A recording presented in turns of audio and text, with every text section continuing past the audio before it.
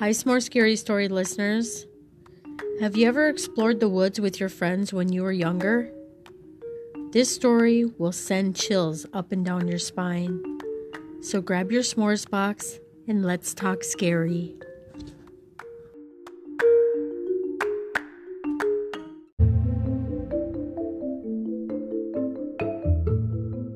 When I was 7 years old and growing, my favorite thing to do was explore the woods by my house. I never went into the woods alone, so my friend Ethan liked to join me. But sometimes it was just me, and other times it was me and my neighbor Trina, who was also 7 years old. We'd get to the wooded area, we would explore, and we'd have to cross a large fallen tree, then over a small ravine, something that I would never do now, but at that age, I was fearless. My friends and I would help each other across, back and forth over the tree using our arms for balance. One summer day, I asked Ethan and Trina to explore with me.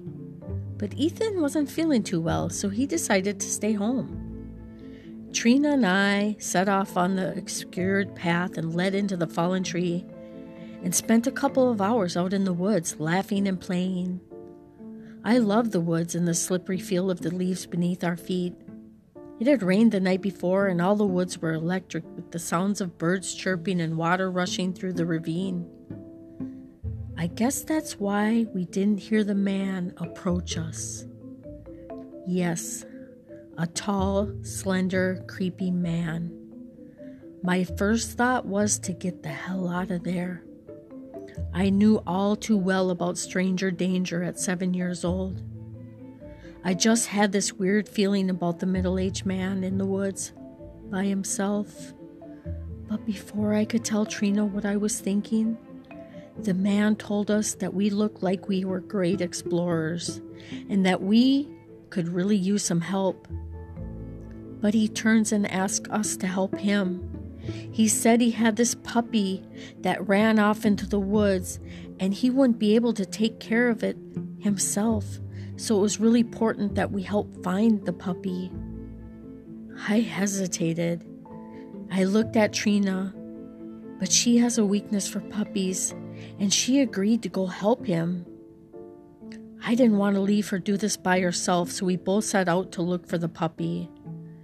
I just kept getting this weird feeling every time we'd walk towards the direction that the man came from. He would turn and tell us that he already looked over there, and that we should keep looking on the other side. By that time, I was done. I was ready to get the hell out of there. But Trina would not budge. I told her I'm leaving, and she said I'm going to stay. I wanted to beg her so bad to come with me, but I decided to leave without her because I couldn't stand being there any longer, and I was so scared. We will be right back with the rest of the story.